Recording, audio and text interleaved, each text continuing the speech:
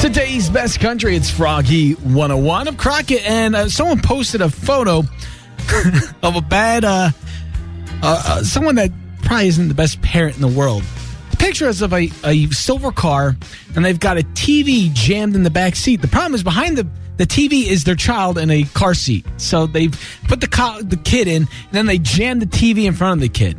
So they can get everybody home. Now, the picture's at our Froggy Facebook page. Reminded me when I worked at Circuit City, I used to see it all the time. And if you work at an electronics store, you know what I'm talking about. These people, they will come with the smallest car possible and then buy the biggest TV we have and then argue with us that it can fit in the car. And you can bring a measurement, you can bring a measure out, you can show them, listen, not going to fit, impossible. And they will just continually argue with you. And then they'll say, well, tie it to the top. You say, well, listen, if it breaks on your way home, it's not our fault. Well, they don't want to accept that either.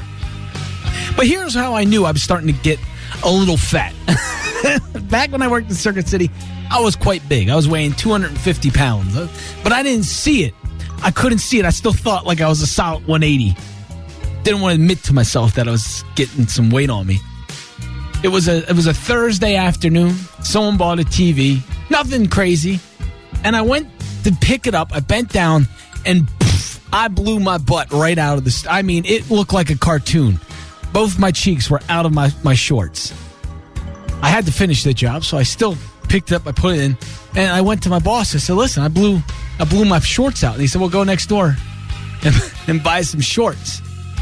So I went in, and I looked at the tag on my shorts I was wearing. It was a size 36, so I went and I tried on a pair of 36. I could barely button them. I guess I'd stretched that waistband down on the pants I blew out. I had to buy a size 40. And I said, uh-oh. Well, know what I really did? I said, Target shorts must just run tight.